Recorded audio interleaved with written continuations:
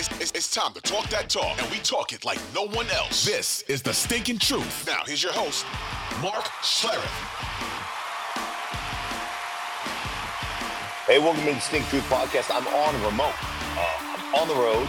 Myself, Mark Schlereth, alongside my partner, Mike Evans. Thank you so much for being with us and downloading and doing all the things that you do. Mike, how are you, buddy? I am good. Good. How are you? You're still in D.C. after calling Commanders and Dolphins.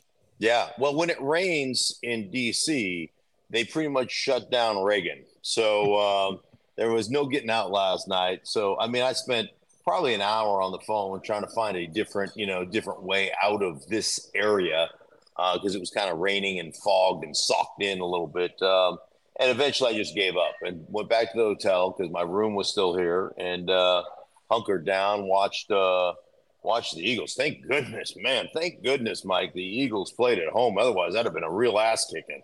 Oh, man. Yeah, Philly, I told you so. So yeah, listen. I give you a lot of grief about your unabashed San Francisco love, Shanahan love. It's not a San Francisco love; it's a Shanahan love. But got to give you your props, man. That was special, man. That was impressive. That was impressive, and you saw it coming. Yeah. Well, why were you so confident? Why were you so confident that this kind of result would occur? I just have watched enough San Francisco to know how well coached they are, how good they are, how their team just really fits. And they're really, they lost a couple of games there without Deebo Samuel. They lost a couple of games along the way where they had some injuries. I know Christian McCaffrey at one point pulled his oblique a little bit. So they had a faltering there where they weren't getting very many sacks. The defense wasn't creating.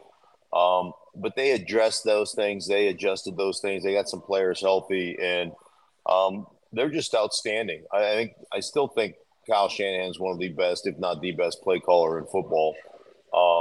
And just the balance that they have and the physicality with which they play really takes a ton of pressure off their quarterback. So, and let's face it, Philadelphia, and I still think, I give Philly a lot of grief because they throw grief at me, but I still think that Philly's a really good football team, and that's not indicative of that's not indicative of their football team what happened last night. But of course, don't take my word for it. I'm obviously biased, so they probably suck. Anyhow, but that's just me. Yeah, but I just think San Francisco is really playing well, and I think Brock Purdy is outstanding. And I just think the way they mesh their run game with their play action, everything is married so perfectly. It all looks the same, and it's more than that. It's the way they mesh their outside zone with their gap scheme, so they can make an outside zone on the backside of an outside zone. The way they run that block.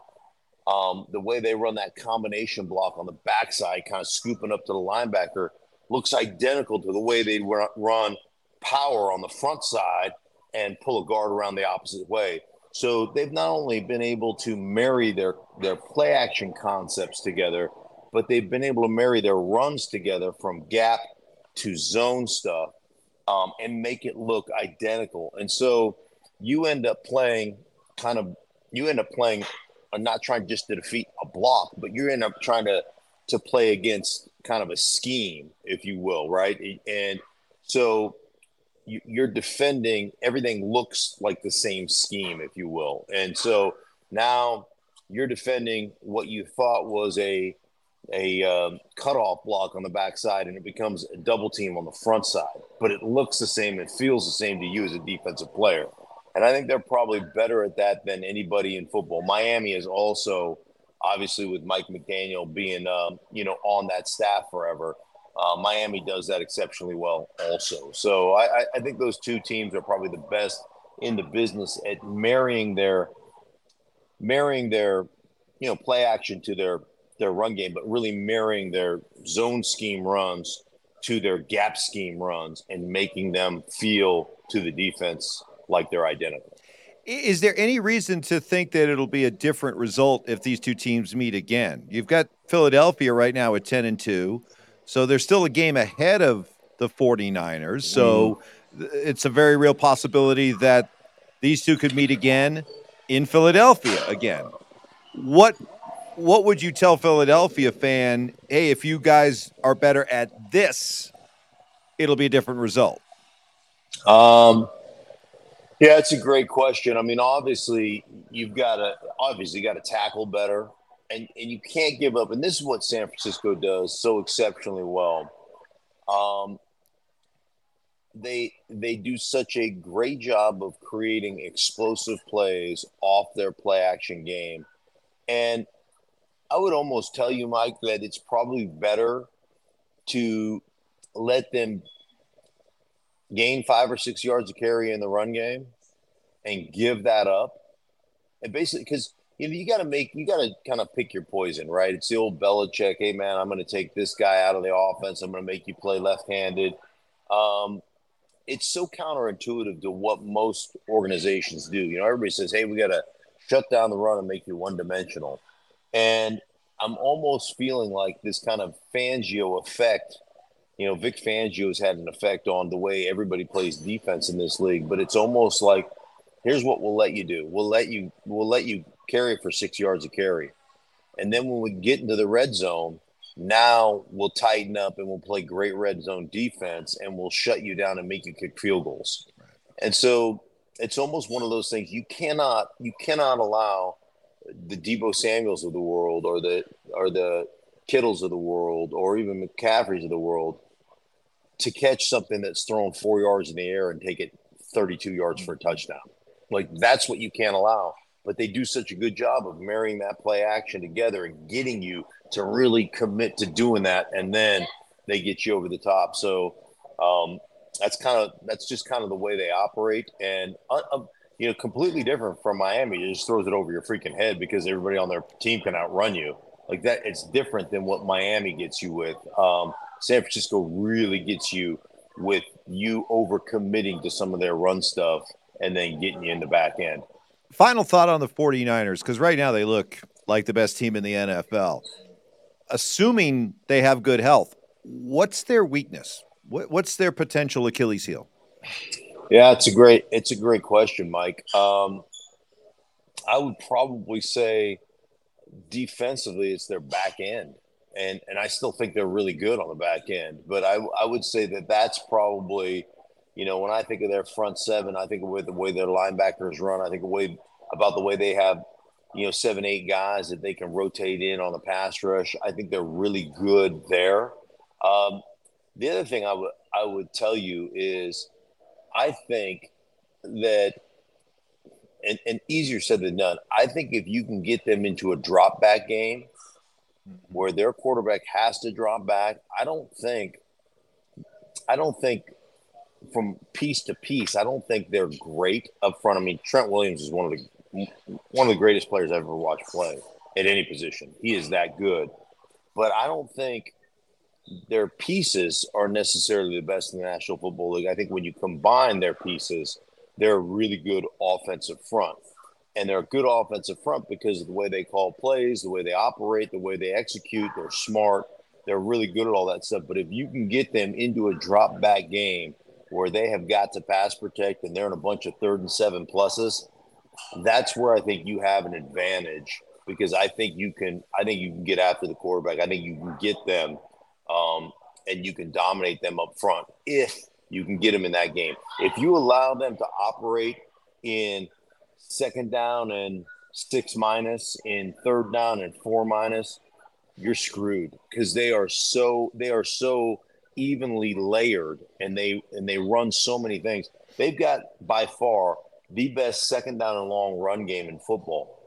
And they'll hit you. They'll get a favorable front or a favorable number count on 2nd down and 9, and they'll pop one for 7 yards. And now we're right back into 3rd down and 2.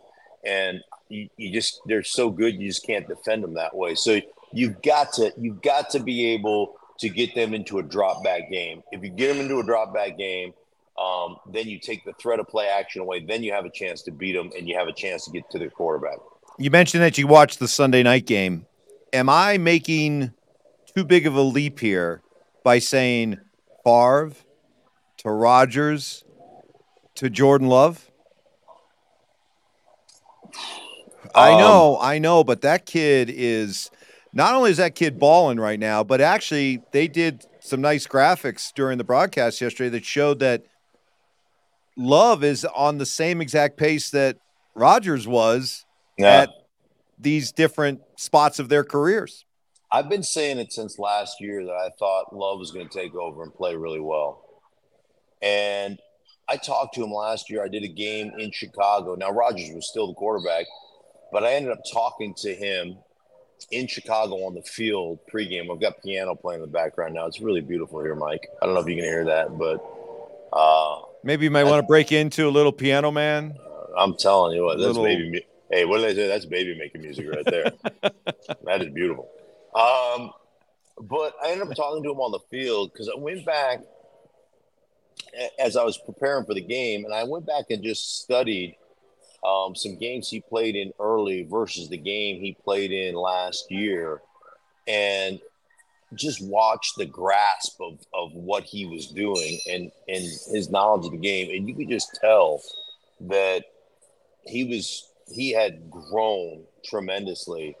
And I think if you sat him down and talked to him about the influence Rodgers had on him and the influence, Rodgers basically pushed is not the right word, but encouraged him to really take practice more seriously and to really start doing that. And I tell you what, there's been a big difference in what he's done this last 3 or 4 games, 5 games of the season, man. He's been pretty special. And again, last night over Kansas City, again, really, really good stuff. We said it last week that, pay attention. Here comes Green Bay. The Packers are on their way, and they're going to be – I don't know that they chase down Detroit, but they're going to be a playoff team. Yep. Level of concern right now over the Chiefs. Something doesn't feel right there. Too much Taylor Swift. You can't. She is. She's like Cliff Richard. She's just a devil woman. Yeah. Yeah. She's the Chiefs. Is she the Chiefs, Yoko? Yes. Yeah. She is the Chiefs. Can you say that? Yeah, why not? Yeah, why not? Okay.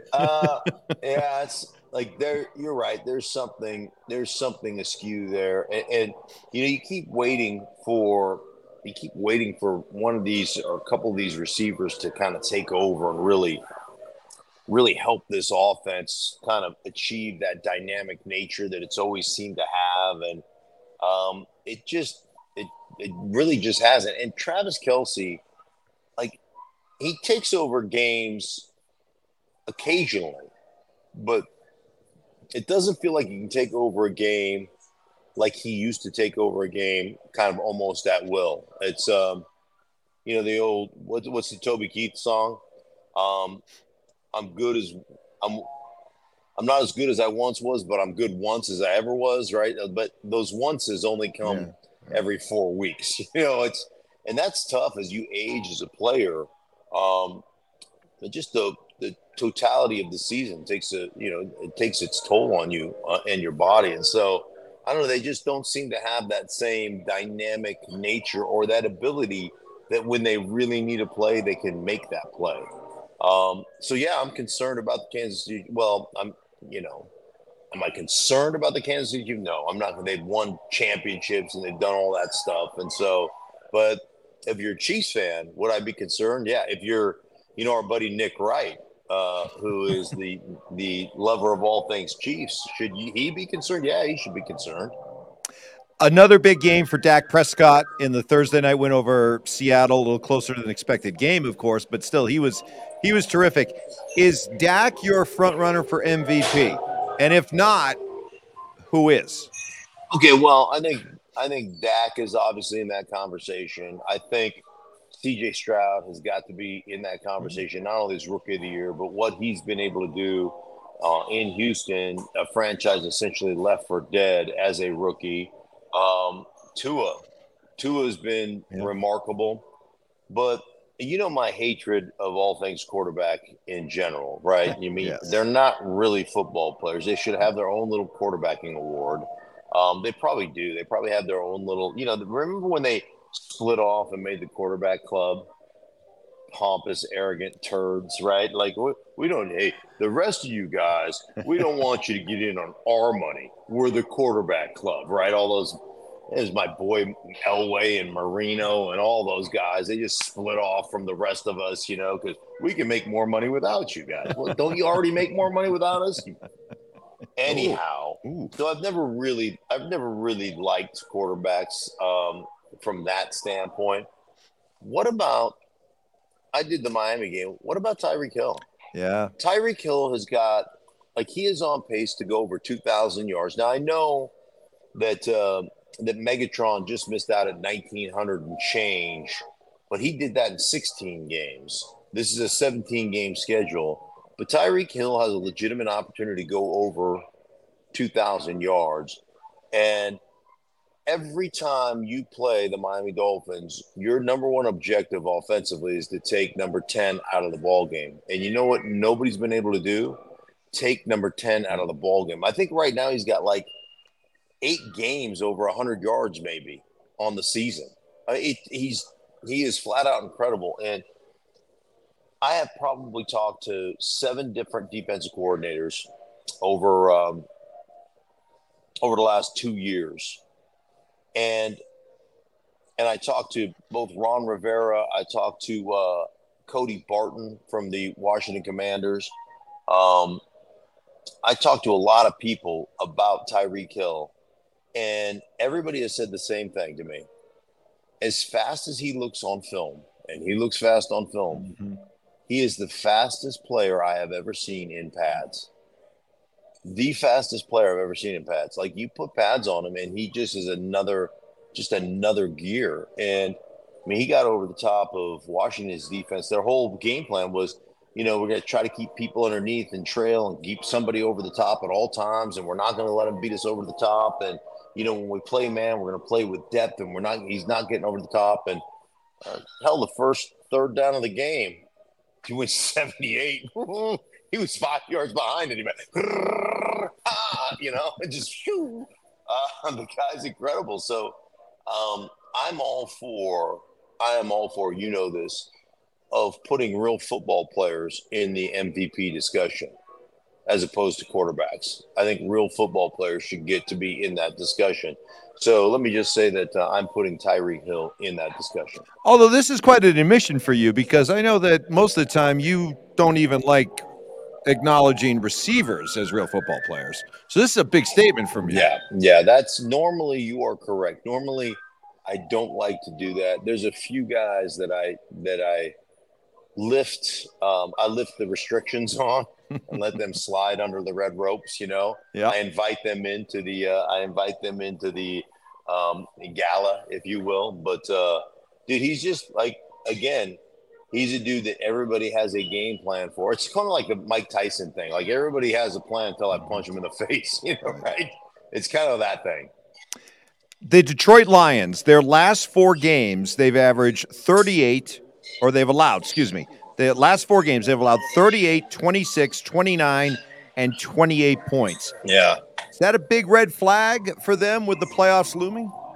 Sure. Yeah. I think when you look at Detroit, they're, a blue collar, and this is a compliment. They're a real blue collar team.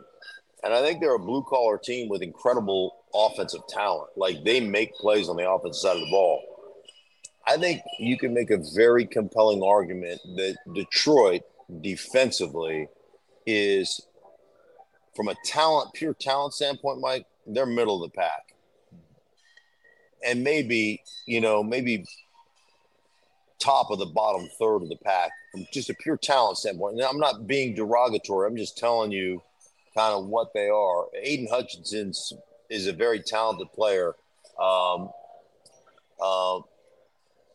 But that he's the one dude that you say, hey man, we got to take that guy out of the game plan. And ultimately, like, Alex Anzalone is a really, really good player. What's the kid? McNeil in the inside, good player. They've got Tracy Walker at the safety position, is a good player. They have got good players. but ultimately there's not one guy other than Aiden Hutchinson that gives you pause as an offense. And I always just think about it this way is when you play offense and you game plan as an offense, there are certain guys on a defense that you look at and say, okay, we break the huddle, bam, we got to find that guy, and we have to have a plan for that guy at all times. Now, one dude like Aiden Hutchinson, it's pretty easy. Like, all right, we're going to slide to him. We're going to, we're going to chip him. We're going to line a tight end over there. We're going to use the tools at our disposal to take him out of the game because ultimately we feel like we're pretty confident going one-on-one with everybody else across the board. Now, when you start adding 2 guys and 3 guys, that's when it gets tricky because then you've got to pick, who's going to wear the hat. Like, hey, one of you guys is going to have to hold up on a dude, right? One of you guys is going to have to hold up on a guy, and now we're going to try to change that hat every play. So we still take out the top dude, but every play we try to get a double team somewhere else just to be fair, just to take some of the onus off your offense. But when you really only have one dude that you're concerned about, life is pretty simple. Yeah, it's pretty easy. And I think, and I'm not like people in Detroit are going to be like, they get pissed at me and say, hey man, that's not right. But I'm 100% right. Like they have, and they played. Let me just preface this by saying Dan Campbell has them playing. They play hard. They play aggressive. They are tough. Like their corners will tackle. I don't have any issues at all with the way they play. But if you're honest, and if they're honest, they'll sit there and tell you we're not the most talented football team, especially on the defensive side. On the defensive side, I think offensively they're very talented. Defensively, I think they're limited talent-wise. Broncos certainly lived on the edge even while they were winning 5 in a row. Yeah. The loss to Houston, it just shows how razor thin their margin for error and mistakes are. Yeah, it really does. I think that, you look at them, Mike, and they're not good enough to turn the ball over. They're not good enough to take a penalty. They're just not good enough to do all those things. And I think ultimately in the world of parity that we live, I think that's most teams. Yeah. Most teams are just not good enough to overcome a few mistakes here and there. Now, there are some teams that are good enough to walk in with some swagger. And, I think right now, a team like Miami, has a minus turnover differential, and they're sitting at 9-3. I think they were -4 or something going into the game yesterday against Washington, and still 9-3. Like they're incredible. San Francisco's got that kind of swag. Beyond that, like I don't know that there are any other teams. Maybe Baltimore that can overcome mistakes and still win. Philadelphia, obviously, until last night. Philadelphia against everybody else can have a few mistakes and still overcome that. Not against the best team in football they can, but against everybody else who's kind of fair to middling, yeah, they can overcome those mistakes. But there's very few teams that don't operate on a razor thin edge when it comes to mistakes and how mistakes will cost them football games. I want to give a shout out to a couple teams that I think quietly have really exceeded expectations and have played themselves up into a situation where right now they're in the playoffs. And I'll let you take each one, whichever one you want, but the Rams and the Colts. Yeah, amazing. I would say with the Colts, let's start there. The value of paying a backup quarterback that can play. Mm-hmm. I mean, how many teams right now, hey, Joe Flacco came off the couch to start a game in Cleveland. How's that working for you? And that was, and I agree with Cleveland, that was their best option to win. Gardner Minshew is a damn good football player. And every time he lines up, he gives you an opportunity. Now, again, the margins are thin, but he gives you an opportunity to win. He's going to make throws, and he's a smart kid. and he knows what he's doing. So, like, the value of a backup quarterback that can really play.